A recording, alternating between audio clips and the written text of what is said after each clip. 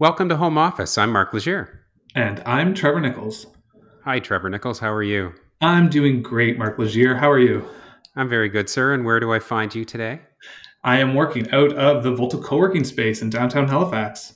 Yes, and I am in St. John at our head office, and it just feels like so long since I've seen you, Trevor. And it was just recent in our foray onto the golf course outside Halifax for the Halifax Chamber Tournament.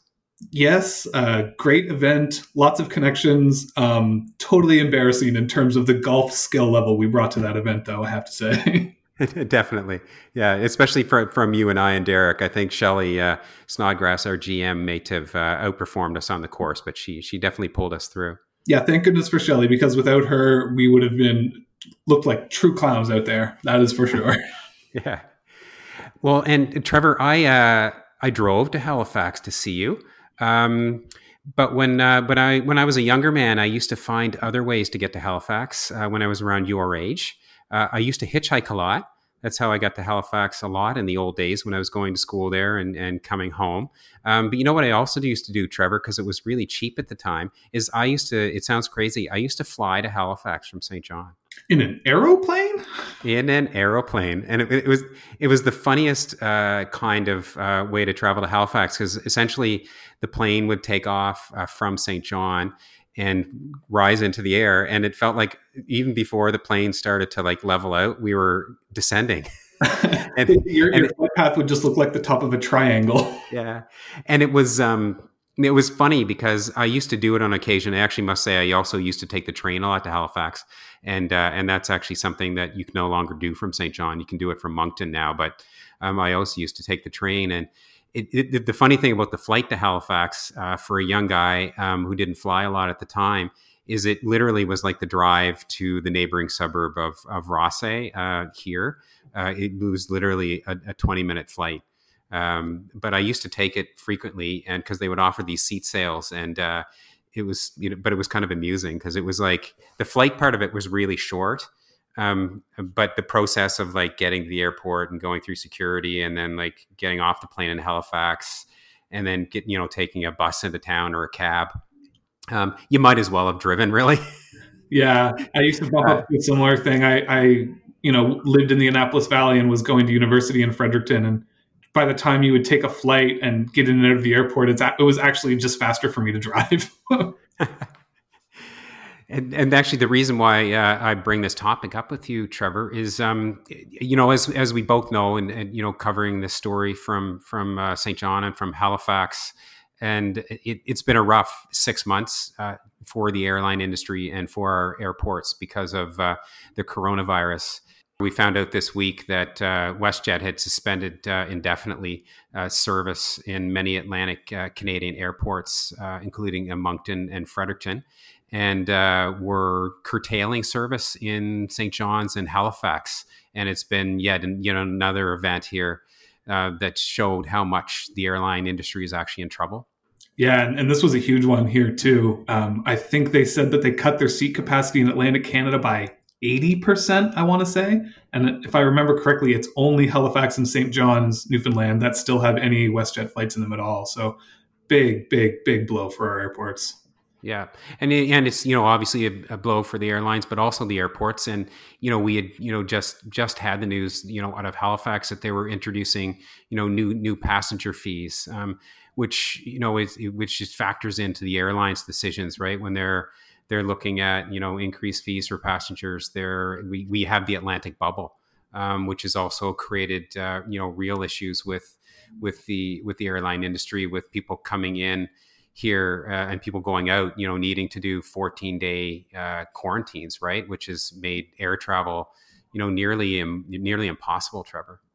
Yeah, and every once in a while I'll talk to someone from the Halifax airport through my reporting, and it's always a very, very depressing conversation. It's not fun to be reporting on this right now. I can't imagine trying to operate an airport. Yeah, no, and for sure, and for you on a personal level too, because I know that recently you had taken a vacation and gone to Ontario to see family and come back here and had to essentially stay in your apartment for 14 days. Yeah, and I will say that we went to see my in-laws, and if it were not from my wife's intense desire to go see her family, we wouldn't have gone at all because that quarantine is such a barrier. And and I know, like, in some ways we can all manage this, right? Like, we, obviously, as journalists, we've been working remotely and working from our apartments, and are just starting to get back into our offices. So somebody like you can go to Ontario, come back here, and do the 14 days and work from home very productively.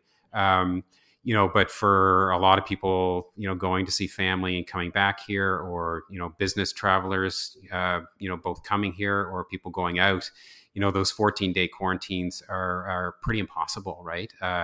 In terms of being able to travel but still live your ordinary life when you return home. Yeah, absolutely. And so, on that note, Trevor, I was thinking it's the perfect opportunity to have a conversation with somebody in the industry that can shed some light on the challenges, but also talk about the solutions to this. And I booked somebody close to home here, Derek Stanford, and Derek is the CEO of the St. John Airport. But he's also the current president of the Atlantic Canada Airports Association. And Derek's a really interesting guy because before he got into the airport sector, as at the St. John Airport, and now with the Atlantic Canada Airports Association, he was in the tech sector and had done a lot of traveling personally for work. And he got to see upfront the advantages of being able to live out of Atlantic Canada, but also be in a job where he had to be on the road all the time. He also has the benefit of having spent a long time in a tech sector that obviously goes through its ups and downs, whether you're with a startup or whether you're with a big, long-standing tech company. So it was interesting to have a conversation with him about the challenges that we face in the industry right now. Yeah, I really look forward to hearing this conversation. I know that Derek has a lot to say, and he's got a lot of good insight, so I'm sure it's a good one. Excellent. Well, let's jump to that conversation, Trevor. Morning, Derek. Good morning, Mark. How are you doing? I'm excellent. Thank you very much. Yeah. So where do I find you this morning? Today, it's Friday. It's Casual Friday, so I'm working from my home office in Rothesay, New Brunswick. Right. So you can be ultra casual. Exactly. Yeah, well, a good starting point, I think, Derek, for our conversation today is, I was learning about your personal background, and I found your path into the airport industry somewhat indirect, and now I'm making a bad pun already, Derek. But I'm just curious to know a little bit about your background to kind of set the table for our conversation here. Sure. Yeah, there's a lot of great airport and runway puns in this industry, that's for sure. But yeah, I'm a relative newcomer to the airport industry. It's funny, when the recruiter contacted me about the opportunity at the St. John Airport, I said to him, I don't know much about airports other than I'm in them all the time. Because the 18 years prior to that, I was in the enterprise software space, working for some of Canada's largest software companies, some of Canada's smallest software companies. And I had actually been offered a job with Innovatia, which is a St. John-based technology company. And it was Innovatia that moved me to New Brunswick in 2004, and to create a spin-off, which we subsequently spun off. And I'd moved here from Ottawa, where I'd been living for 12 years before that. And once we'd sold off the entity we'd created, I'd gone back to my former employer, which was OpenText, which is now Canada's largest software company. And I just did it from New Brunswick. I used to work in the Ottawa office, and I was in the office every day. I moved to New Brunswick, where I had gone to university, and I loved New Brunswick. I'm originally from Montreal, and my wife and I always wanted to move back one day and raise our kids in New Brunswick. And, we thought it was just a great, great place.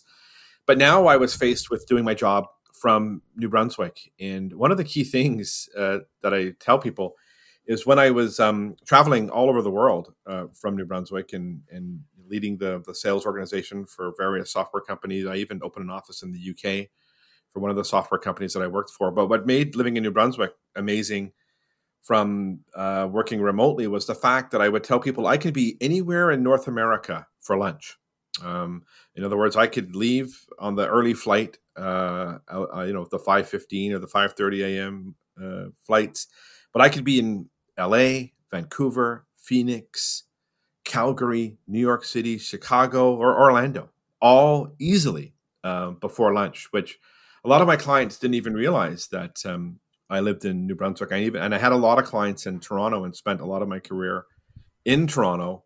And a lot of the clients that I had never knew that I actually lived in New Brunswick, Canada. And it was having access to safe, modern, reliable air transportation that made that possible.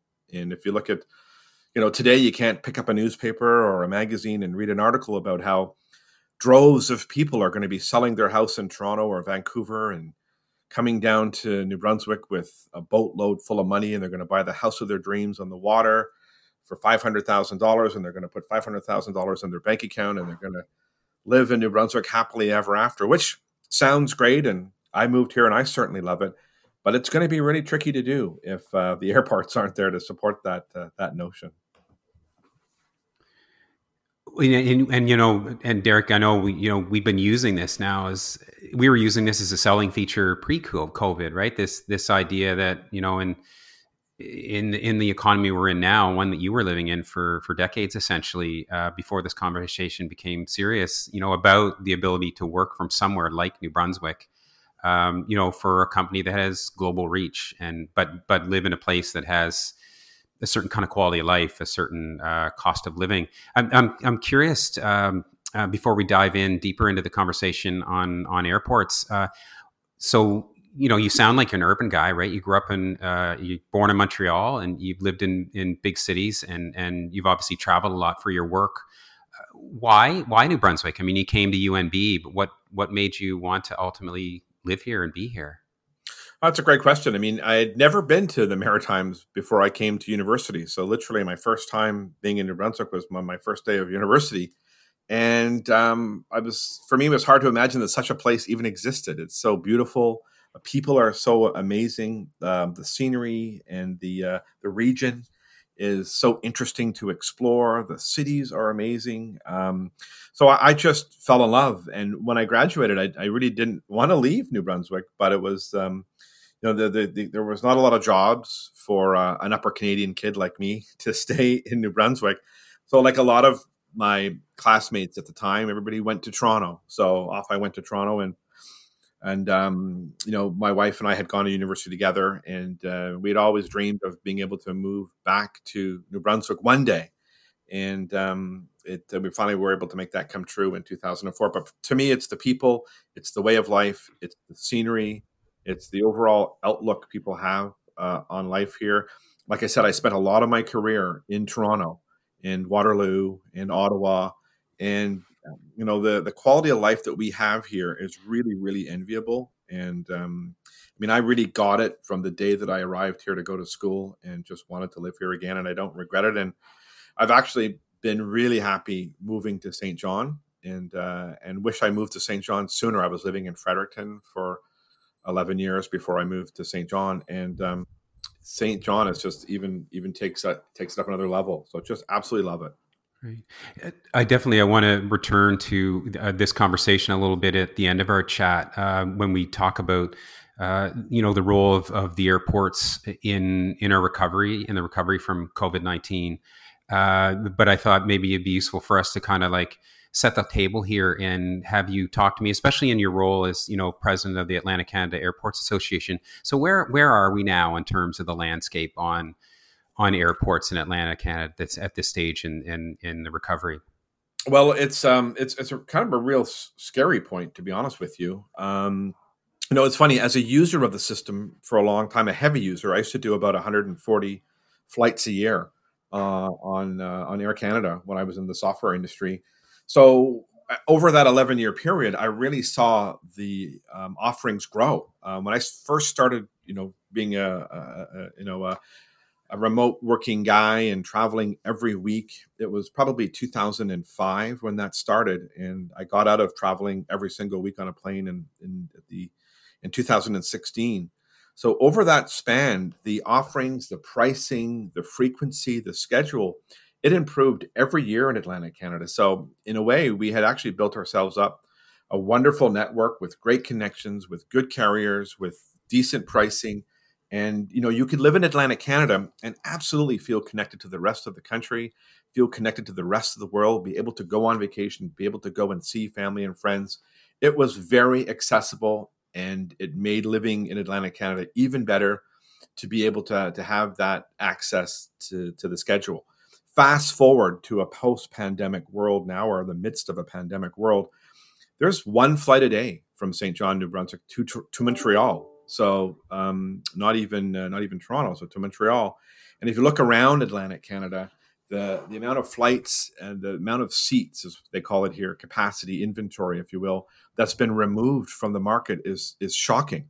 And I don't think what people understand is it took decades to build that network in Atlantic Canada, and it may take decades to rebuild it. So when you think of it now, you used to be able to get up, go to the airport in a 15-minute drive, jump on that early morning flight, change flights in Montreal and Toronto, pretty much be at your destination, no matter how far away it was, within that same day. Now, travel by air is going to be a lot more difficult.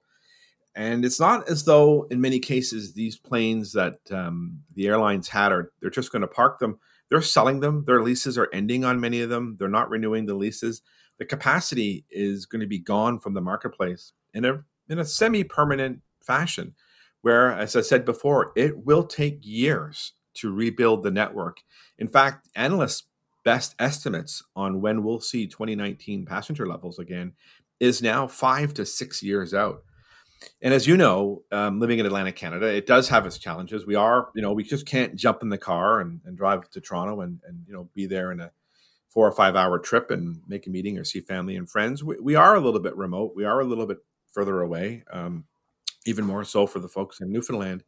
So anything that makes us more remote, anything that makes us less accessible is a step backward with regards to, our economy, with regards to our competitiveness, and unfortunately, perhaps with regards to our quality of life that we've been able to enjoy, which I'd argue air access is a big part of what made it so amazing, that you can, go do the Toronto thing, see a ball game, see a concert, see a show, spend the night, go to a restaurant, see family and friends, and be back here, and it's pretty painless. So, it's a very precarious time right now, especially as the busy summer months are behind us. We weren't able to salvage any of our business that we had hoped for in the peak period for the aviation sector, which is June, July, and August.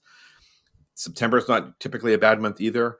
November is not very good. January and February are not very good. You get a little bump at Christmas time for family and friends, but again, with the Atlantic domestic border restrictions, that's not a given either. So not only are we heading into the lower months already pretty battered and beaten, there's no end in sight either. So it's going to be a very perilous next 4 to 5 months because there's not a lot of indicators that there's any relief on the way or anything that will change the current situation. So very, very precarious time.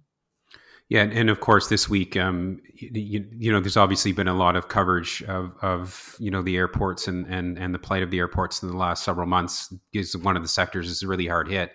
But this week in particular, we have the news of WestJet suspending service in many cities and curtailing it in cities like Halifax and St. John's.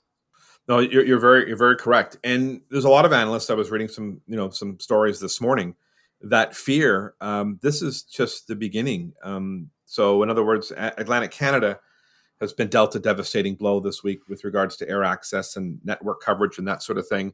But this trend may continue across the country. Now, I will highlight the fact that the recovery for the aviation sector, which you're right, aviation, hospitality, tourism are certainly the hardest hit in our country.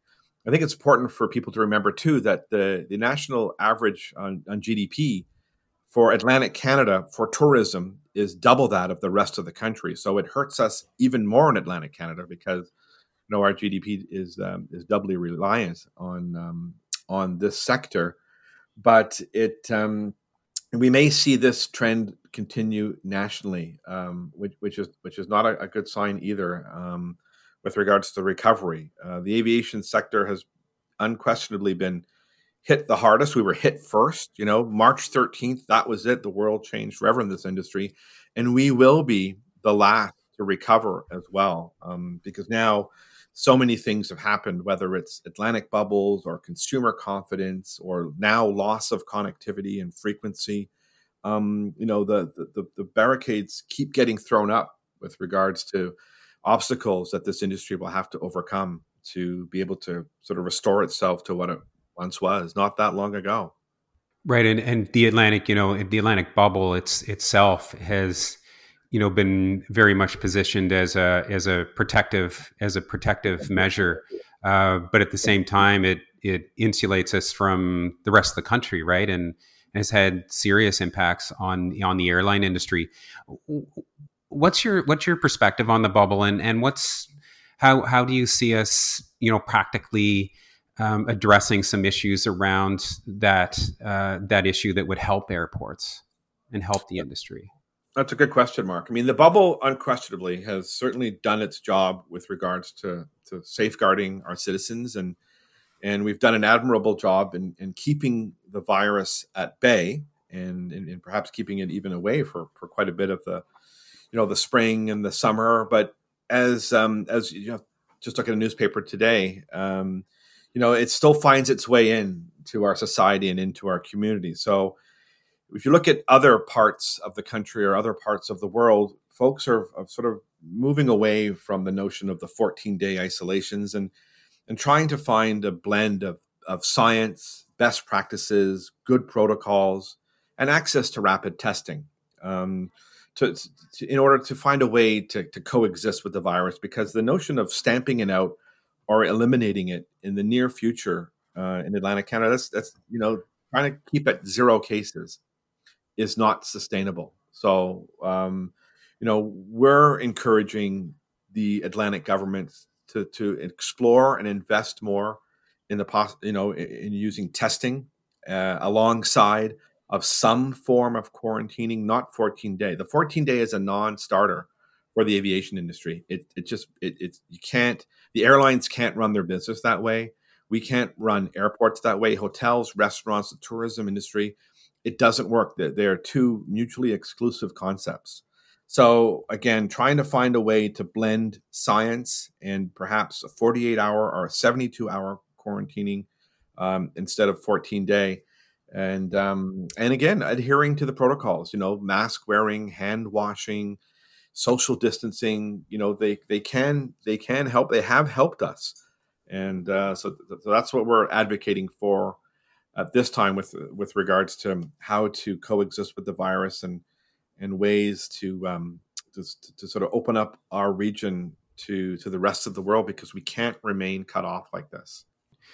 Yeah, and you had mentioned the whole notion of consumer confidence, and one of the things that's been sort of running through my head for the last several weeks, Derek, as I think about this, and I've had this conversation with other people in business in different sectors, is it creates, we've created an atmosphere in which it's really hard to have conversations about practical solutions because people are so afraid, right? And I'm sure you're encountering this, right? Where we put in place hard measures that are really hard for us to revisit because people start feeling safe with those hard measures, right?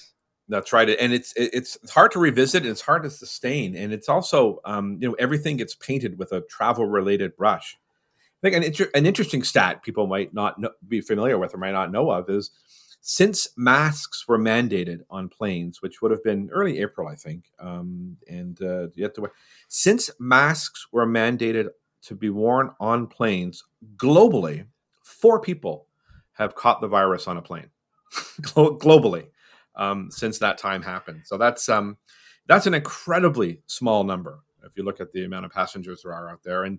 And you're right, people have such a visceral reaction to the risk of this virus or how they may get it. I mean, we've got all kinds of crazy examples of doctors getting outed and being publicly shamed for possibly of contributing to the spread of the virus. This notion of I'm going to have 0 cases on each day that goes by is really, really tough to sustain, and it's eaten into consumer confidence now. The airlines and the airports have quadrupled our spends on sanitization and educating customers on the extensive precautions that are now in place. I'd argue, a very safe place to be, maybe one of the safest places, is in an airport terminal or on a plane with regards to being able to catch the virus. So, and if you look at, how it spreads is typically through recklessness, and people not following the protocols or not following what they should be doing. And, but unfortunately it's trickled down where the notion of travel is now socially unacceptable. The notion of people from away coming here is very undesirable. The notion of us getting on a plane and going somewhere else is extremely unappetizing. So we've really made travel by air, travel in general, using a hotel or leaving our bubble, extremely unattractive. And it's interesting. I appreciate the analogy to, the sectors in some ways were the hardest hit and were the highest profile, put in place protocols that are really stringent. And I was thinking, this is, a tangential analogy, but I was thinking of all of the hair salons that had to shut down in Moncton when we went back into the orange phase there. And there's actually no business that I feel safer in right now. I've gone in to get my hair cut, and the protocols are so tight. Yeah. And I feel extremely safe. And I'm sure it's true in the airline industry where you really had to put in place really stringent measures and get on top of this. Yes, you're right. Funny, I went to the dentist for my checkup yesterday and cleaning, and it was my first time at the dentist office since this whole thing began, because they were shut down when I was due to go before. Anyhow, it's the protocols in place at the dentist are amazing, and it's very similar to what you see now at the airports and the airlines. It's very, very safe. I understand, I wouldn't recommend to go into a hotspot somewhere for vacation, but other parts of the country, if you look at how the sector's doing nationally or in North America, you've got, the West is the airports and airlines are operating at around 28, 29% capacity. So still down 70+%, but recovering a little bit each week. Central Ontario, Quebec and Ontario, you see them operating at around 17, 18, 19% of previous levels. So again, still down over 80%. And then you look at Atlantic Canada, 4, 5%. I get it. It's reflective of the bubble, I suppose. But again, you look at United States. They're around 70% now, down of where they were. But they hit a low. I think typically in the United States, there's about 2.5 million passengers a day that go through the airports, and their low was back in April. That went down to 87,000 passengers a day going through the airports. But it's routinely at about 1 million a day now. So people are finding a way to live with it. People are taking advantage of the protocols and the safety enhancements that have been implemented, and they're moving forward. So and I think people need to remember that 0 cases is not sustainable, nor is it a realistic approach to this. If it was up to you, I want to move on to talk about the funding issues with you in a second, and potential relief. If it was up to you, would you lift the bubble? Would you adjust it? What would you do?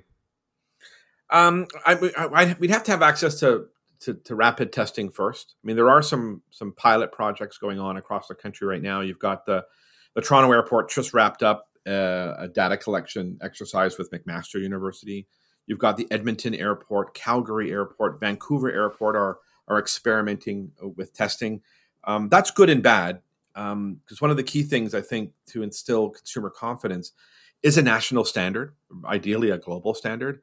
But I think before testing gets too fragmented, there needs to be some good work done around a standard for the country. So I would encourage, and in the federal government, along with its provincial counterparts, to work as hard as they can and as quickly as they can to establish some standards around giving people access to testing. Right now, as you may know, in New Brunswick, if I wanted to get a test in New Brunswick, I have to assume I have it, or and then go down that route. Where if you look at the States, there's now rapid testing available at many of the major airports. Now it's user pay. It's not, it's anywhere from $49.99 to a simple test to maybe $79.99 US to a more extensive test. But at least it's you're being able to provide some assurances and some safeguards, and the notion that you don't have it now, and a lot of these tests involve another test that you take with you and you provide either 2 or 3 days later. But we as I said earlier, we've got to blend science with caution and find a path to move forward. So I would say I'd advocate some resources and exploration of the use of rapid testing, ideally a standardized rapid testing for air travelers in Atlantic Canada, and begin to open the bubble that way. I'm not saying to unlock the gates and let the unwashed masses, just rush in here, but move off of the 14-day isolation, which, as I said, is a non-starter for this industry, and start to blend other policies or practices or procedures that are being used around the world. Now, to this point, like the federal government approach has been to create relief programs and funding programs that aren't sector specific. Right. And I know that, the airports and the airlines have been, like other sectors, that have been really, really hard hit. Hospitality is one of them. And then obviously, travel and the airline industry. Make your case for why there are sectors like the airlines and the airports that need special attention, and what does that look like in terms of the scale of the funding that would be needed, and what it would be used for? Sure. Great question. So if you look at the fact that the airport industry is highly regulated, so safety is of paramount concern. We invest heavily in safety. Both federal government and international bodies are, increasing measures and levels and minimum thresholds. So I'm happy to report that after a $21 million airfield modernization project at the St. John Airport, we would have one of the most modern, safest, technologically advanced airfields for an airport our size in Canada. So, in other words, there's a minimum level, a minimum of investment that needs to be made on safety. So we're highly regulated, highly mandated. So I can't just cut back on, I can cut back on capital projects. I can cut back on staffing as a sector. The unemployment rate now in the airport aviation sector in Canada is around 50%. But at a certain point, I can't cut anymore, because if I go beyond a certain level, I'm no longer an airport. I'm a campground or a drag strip. So I can't accept planes. And airports are mission critical infrastructure. We've remained open, just like every other airport in Canada, 24/7. For the important movement of healthcare personnel, medevac, essential workers.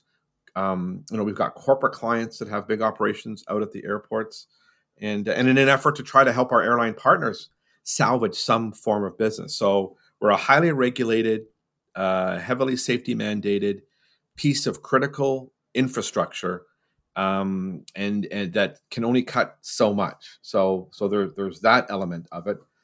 The other element of it that I think people may not be 100% familiar with is the fact that the airports in Canada were mostly privatized in the late 90s, and they're led by a community-based board of representatives, which is meant to be reflective of the various communities that they serve, and they've been largely successful. If you look at up until the privatization of airports in Canada, there were only ever 2 airports in our country that were actually profitable, and I think it was Toronto and Vancouver.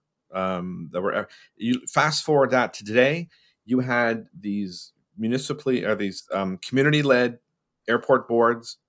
The airports, for the most part, are profitable. They're self-sustaining. As an example, the St. John Airport never took a penny of government money since the day it was privatized in '99 until just last year, when we were able to access some federal programs because our runways were at an age now where they needed refurbishment, and there was a lot of safety updates that had to be done at the St. John Airport, and the federal government had made a program available to various entities across the country. It was called the National Trade Corridor Fund, the NTCF, and we applied to it, and we were able to get some assistance to modernize our airfield and install a lot of what are now mandatory requirement safety things in our airfield, and we were able to get some funding but that was the first time. And if you look across the country, the model has been extremely successful. The airports are thriving.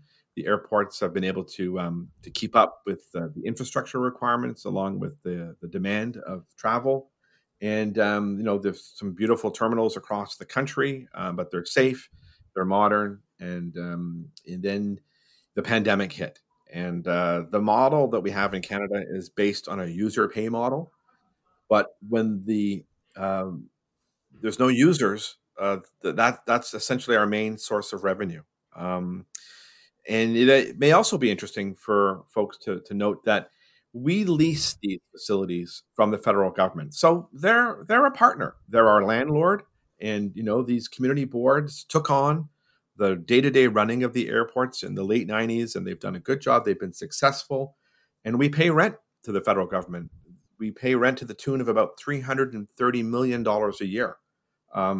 It's also notable that Canada is one of the only G7 country that actually makes money off its airports. A lot of other countries view it as a break even. In other words, if they collect money from the airports, they give it back to the airports through a variety of infrastructure programs or capital assistance programs, those kinds of things.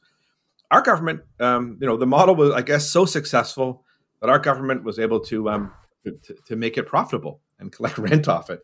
So, that worked well when we had lots of users going through the system. We had, the airlines investing in new routes in Atlantic Canada or across the country. But you know what? We're in trouble now. The airports have been well run. We went into this pandemic with decent bank accounts. The St. John Airport has a long history of being very financially prudent and did a good job watching their nickels and dimes. And we had put away money for a rainy day. Well, guess what? It's been pouring nonstop for almost 8 months. So you tell me a business that can, my business in the St. John Airport is down about 92%. And I had savings, yes, but I'm using them up to survive on a day-to-day basis because we've never closed for a minute. But what business can withstand a 92% drop in business, deplete its bank accounts, and still be expected to be available 24/7 for all of the mission critical purposes that we serve for our community? And let me tell you, having an airport in your town in 2020 is the same as having a train stop in your town in 1880. It is a key economic driver and a key indication of the overall economic healthiness, if you will, of that community. That's a long answer. So what kind? No, that's quite all right. So what kind of assistance is needed?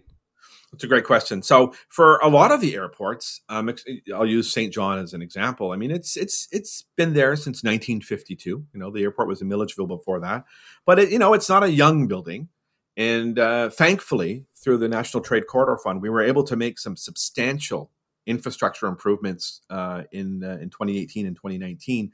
But when I look ahead and I think of our airport, and I said it was profitable. I mean, it doesn't generate a huge profit every year, but we certainly cover all of our costs, and we've been able to put away $1.5 million or $2 million a year into our savings, and for something major that wasn't expected or a big piece of equipment improvement we may need to make. People may not realize that fire trucks are extremely expensive for airports. They're a very specially built, purpose-built tool, and an airport fire truck costs about $1.3 million. The St. John Airport has 2 fire trucks that are 1984 models that the federal government was nice enough to refurbish at privatization in 1998 and 1999.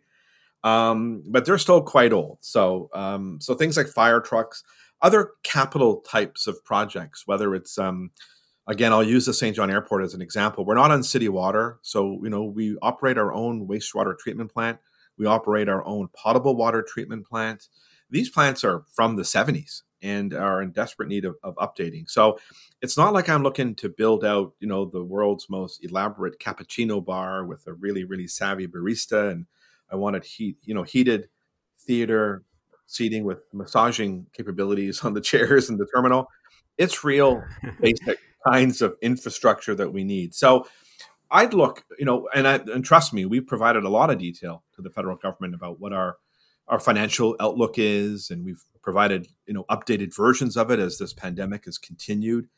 But for the St. John Airport, and for a lot of my colleagues at the other airports in Atlantic Canada, our needs are really quite basic. We'd like access to operating grants, maybe no to very low interest loans to try to fund the projects that we needed to get done in the next couple of years. Extend some of the programs that have been made available, like the National Trade Corridor Fund that I mentioned earlier on, or the bilateral infrastructure agreements where airports typically have not been eligible to request funding from these programs. There's a program out there called the Airport Capital Assistance Program, which is meant for very small airports. But again, maybe expanding the eligibility criteria for that fund, just to give airports, I'd say, access to funding for mission critical and safety related and infrastructure, maybe, tired infrastructure funding, and just to keep us afloat, because, not everyone will be able to withstand this storm, and everyone, is the airport's financial situations are almost as unique as your personal financial situation. Some have made big investments in terminal expansions and runway extensions, and some have made big investments in equipment. So again, I'm not talking about money for expansions. I'm not talking about money for Taj Mahal terminals.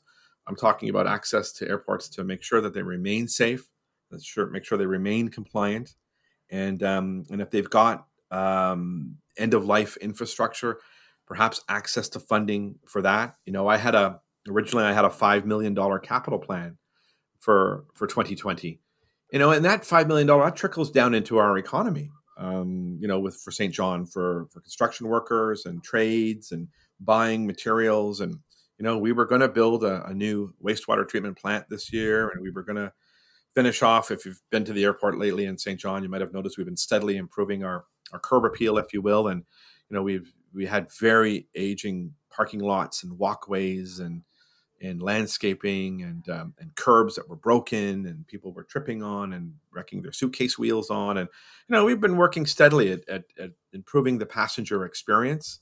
And, there was a final phase to that while we fixed up, the front of the building, which has an older canopy it's end of life, right? It's not a sexy upgrade. It needs to be done. And it's the right thing to do, for the airport itself. So I think for programs like that, we'd be looking for funding for. So as I said, just to go through the list again, it would be access to operating grants. Every airport in our region will lose a substantial amount of money in 2020. So some help to offset that. Access to maybe, like I said, no to low interest loans for those that would like to borrow money with their situation. Access to federal programs to allow us to do major capital projects or safety-related capital projects. Obviously, I talked about the $333 million a year that the airports pay to the federal government in rent, maybe waiving rent for the remainder of our leases, or maybe the next 5 years as a starting point. So it's those kinds of things, Mark, that the airports can use help with. Right, and as you mentioned, like the federal government is heavily invested in the success of these airports. They're landlords, right? Also, the federal government would obviously understand the importance of not just the mission critical aspects of this, but also just the economic development aspects of this in terms of, a successful country can't be successful without strong airports and strong airlines. So given that, obviously there be that support. Like, what are you hearing from them? Are you hearing, the well is dry arguments, in terms of looking for special funding that and is happening in even in places like the United States, right? No, that's a great question. I mean, we've had a lot of dialogue with them. That's for sure. We certainly have spent a great deal of time describing the problem in vast detail, providing multiple versions of our financials. They have all of the data that they need to make a decision. And you're right; they don't have to look very far to figure out, what are other people doing. The United States in April made available $10 billion to their airports to access. I mean, it was literally just money sent to the airports to help them. And if you look at what does that mean locally? Well, Bangor received $4 million, and Portland, Maine, received $12 million. And when you look at the size of Bangor, look at the size of Portland, you'll see some pretty common similarities from a passenger volume like a Moncton or a Fredericton or a St. John. And guess what? Those dollar amounts are kind of similar to what our losses are going to be like as well. So so there's plenty of examples to use. If you look at sort of the G7, and you could see in Europe, Germany or France, I mean they're spending they spent to date about $60 per passenger in trying to provide assistance to the airports. United States, to date has spent about $30 to $35 per passenger for the airports, and to try to stabilize the sector. Canada to date spent just almost $2 to try to stabilize this industry. In addition to the $10 billion that the United States government gave to the airports, you would have the over $30 billion to the airlines. So so that there's the federal government has the detail, and I get it. You mentioned it earlier on when these relief programs started. The federal government they were quick to move. They were trying to stay away from sector specific programs and tried to create programs that could be universally applied. And that was good. And we were certainly able, the St. John Airport and all of the airports in Atlantic Canada, were able to leverage the wage subsidy, and that was a real blessing. And it's helped. But however, like you also pointed out, there are certain sectors that have been really hit hard, that so hard, like ours, that they will require sector specific support, and that's tourism, that's hospitality, that's aviation. These have been hit hard, and they've been hit hard because the federal government and provincial governments have had to make tough decisions around closing of the U.S. border, and in our Atlantic Canada, we've closed our domestic borders. That has a direct impact on our business. We can't control that. We were running a successful, vibrant, viable business up until this happened. And while we've been able to take advantage of some of the programs that are out there, the St. John Airport is part of the system of airports called the NAS Airport, which stands for the National Airport System.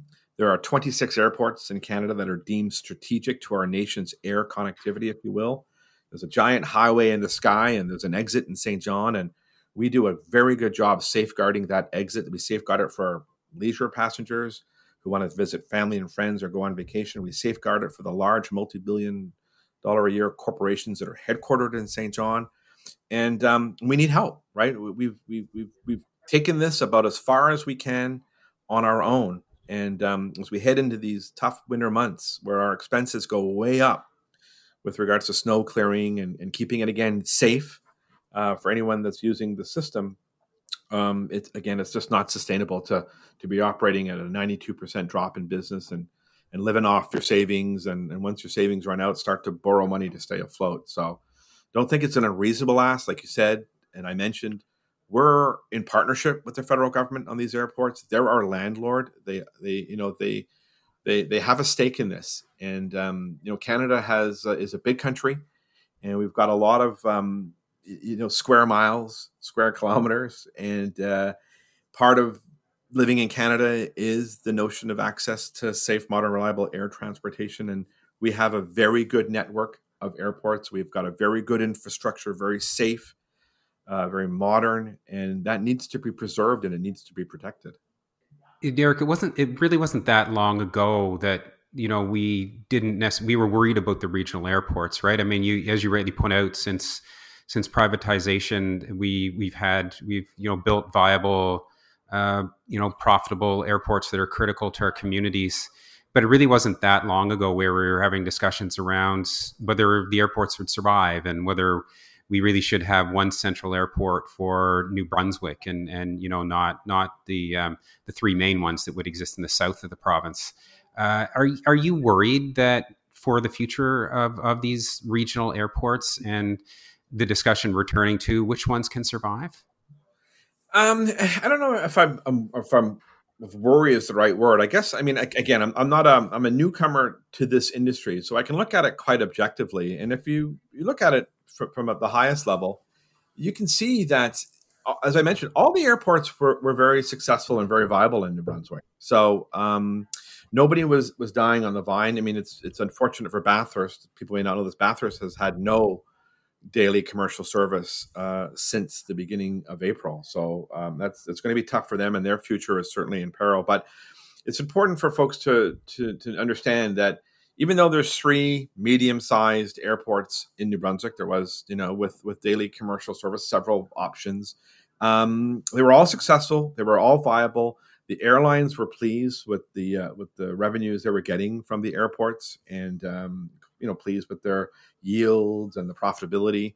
So it becomes more of a question of, if you look at maybe the Halifax or the Nova Scotia model, it's it was a lot of the population of Nova Scotia lives around Halifax. They've got one airport. They've got Sydney as well, but they've got one major airport, and there is some benefits to scalability. So the airlines they'll go where the numbers are. So basically, I guess what I'm saying is, with 3 smaller airports, I know they would have been able to continue being successful, being profitable, but I don't think New Brunswickers would have ever ultimately achieved maybe the selection and the variety that you might see in a Halifax, because our model was different. It was more fragmented, and you had a more consolidated model in Halifax.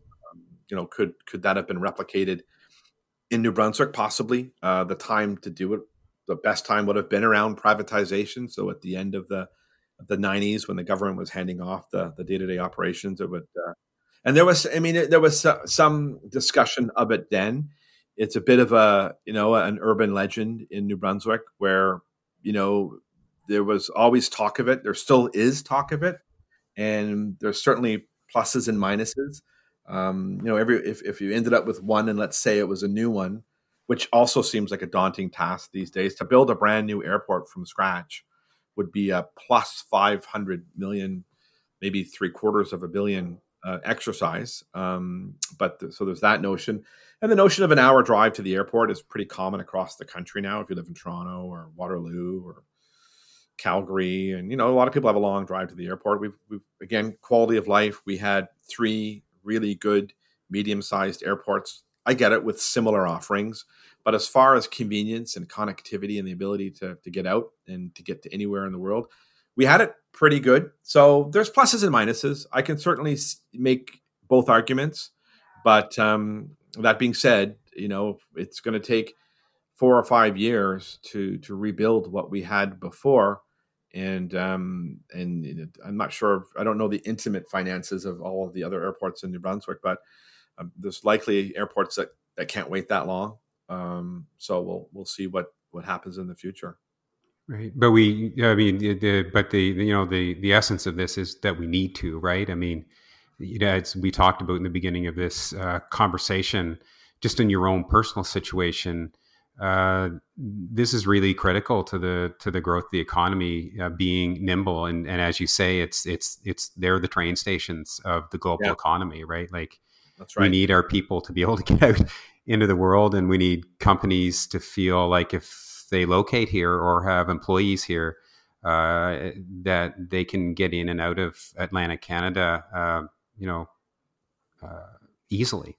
That's right. And we're kind of at a really critical point, because we have an opportunity at our feet right now, because this notion of this mass exodus from the big urban centers, Toronto and your Vancouvers and what have you, is real, right? You talk to any real estate agent, they will tell you there are people buying houses sight unseen in New Brunswick now, and really trying to, to tap into the great quality of life that we have in Atlantic Canada.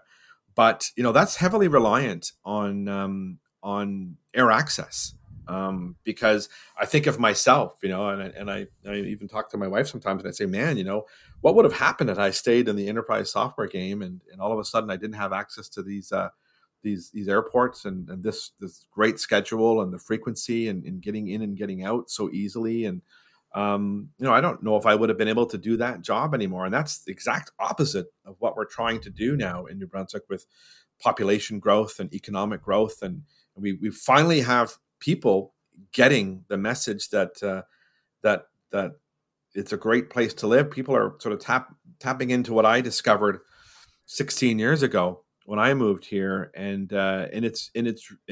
what makes it really viable is this connectivity and this access to airports, and this notion of, man, I get in my car and I'm at the airport in 15 minutes and I'm out of here, and it's friendly. It's not huge lineups, and it's got nice place to get something to eat, and it's safe and it's bright, and I can get back in, and if there's bad weather, I can use another airport, or I can, if they're sold out and I really need to go, I got options. And we had an enviable access, but if we want to welcome more people here, if we want to encourage more people to come, we're going to need a robust infrastructure. So it's it's kind of funny. There's a few board members that I have at the airport, and they've got a good line, which is, the only thing worse than 3 airports in New Brunswick would be 2 airports. So it's which I like. So it's true. And again, it's a critical time. And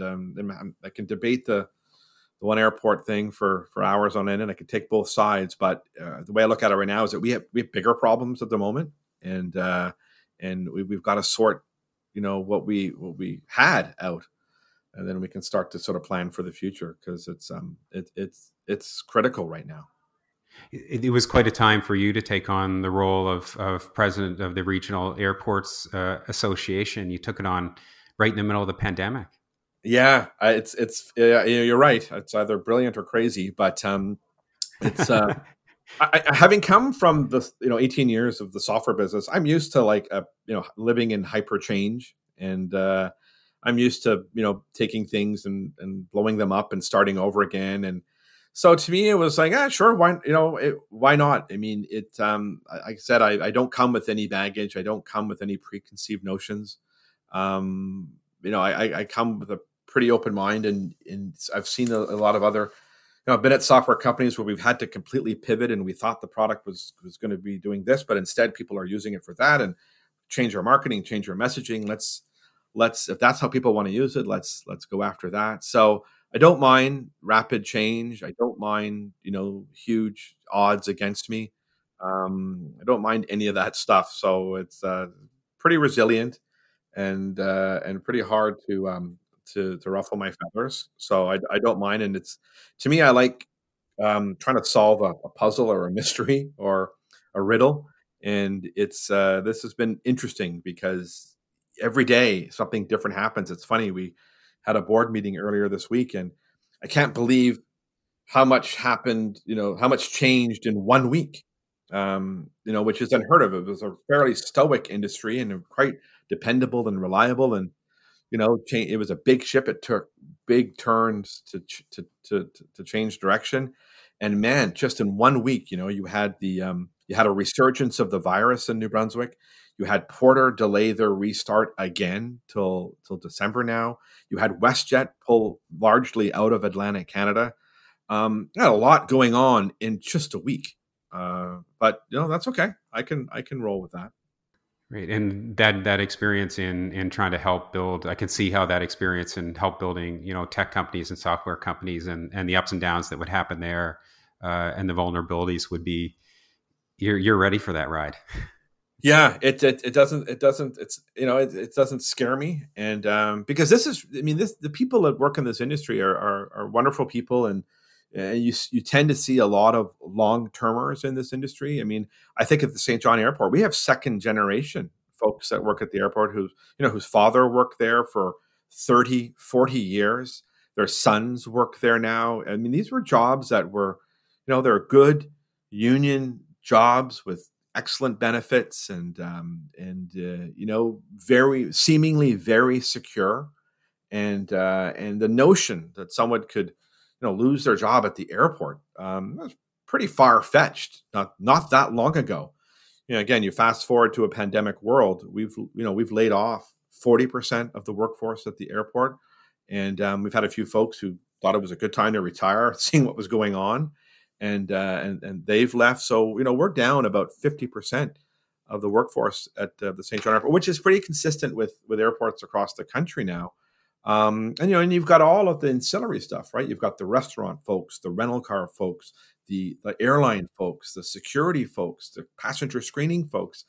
There's a lot of people who indirectly and directly make their living from airports and aviation, and it's a real trickle down effect. And again, these were considered good paying jobs, secure jobs, and people worked a whole, almost 2 generations or 3 generations, and never thought something like this can happen. So it's so for them, this is a real shock, and it's really devastating, and it was certainly it was unfathomed. Are those people feeling, and this would question to you too, as we kind of wrap up, did they feel optimistic? I mean, do you feel optimistic?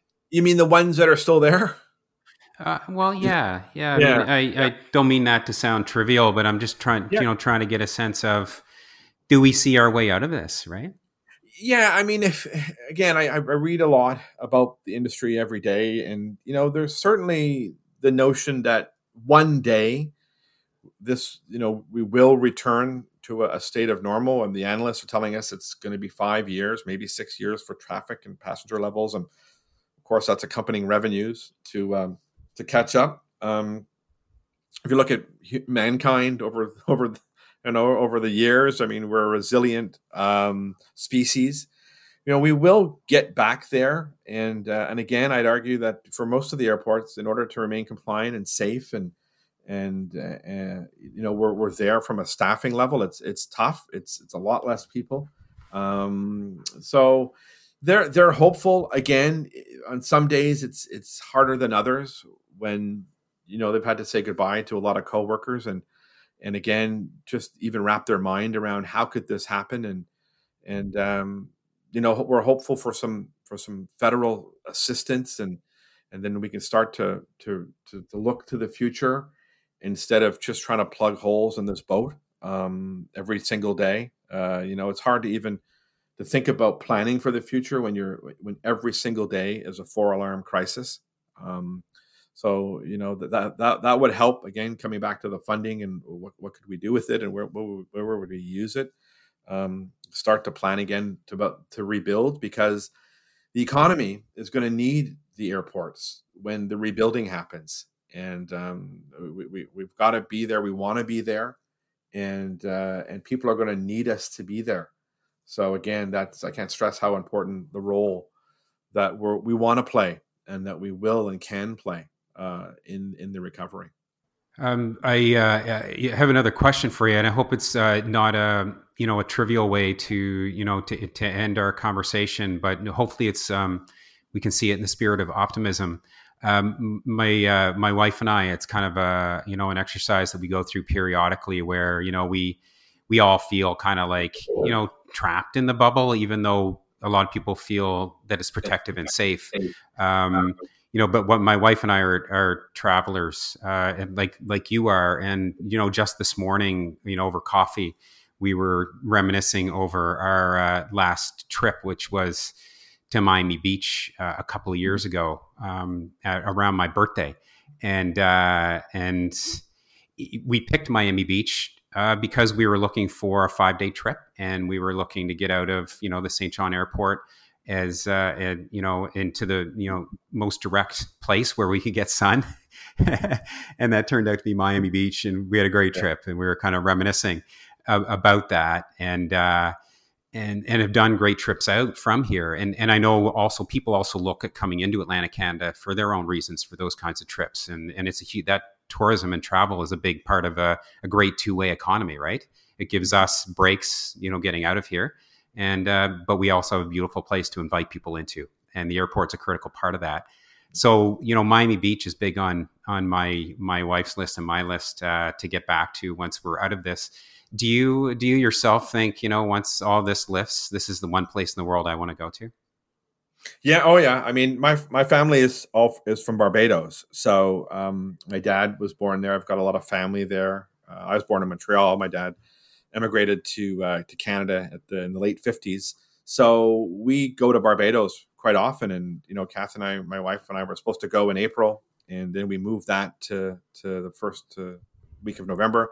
We had to move that again. So as soon as I can, I'm going back to Barbados, and can't wait. And also I want to get to Montreal, even something less exotic. I want to get to Montreal and see my mom and see my sister. I've got a sister in Montreal, and I've got one in Fredericton, so I'm able to see my sister in Fredericton and her family, which is great. But yeah, for me, it's probably Montreal first, and then Barbados. Well, thanks, Derek. I think maybe we should end the conversation on, thoughts of sunshine and future trips and being able to reconnect with family. No, thanks very much for joining me today. No, thank you very much for the time and again giving me the opportunity to talk a little bit about this. It's important, and I really appreciate it. All right. Well, thanks very much, Derek. You've been listening to the latest episode of Huddle Home Office. And if you're new to the podcast, you can subscribe on your favorite podcast platform, whether it's Apple Podcasts, Google Play, Stitcher, Spotify, and catch up on past episodes. Huddle Home Office is produced by me, Mark Legier, Charisse Letson, and Tyler McLean. And we will talk to you next week.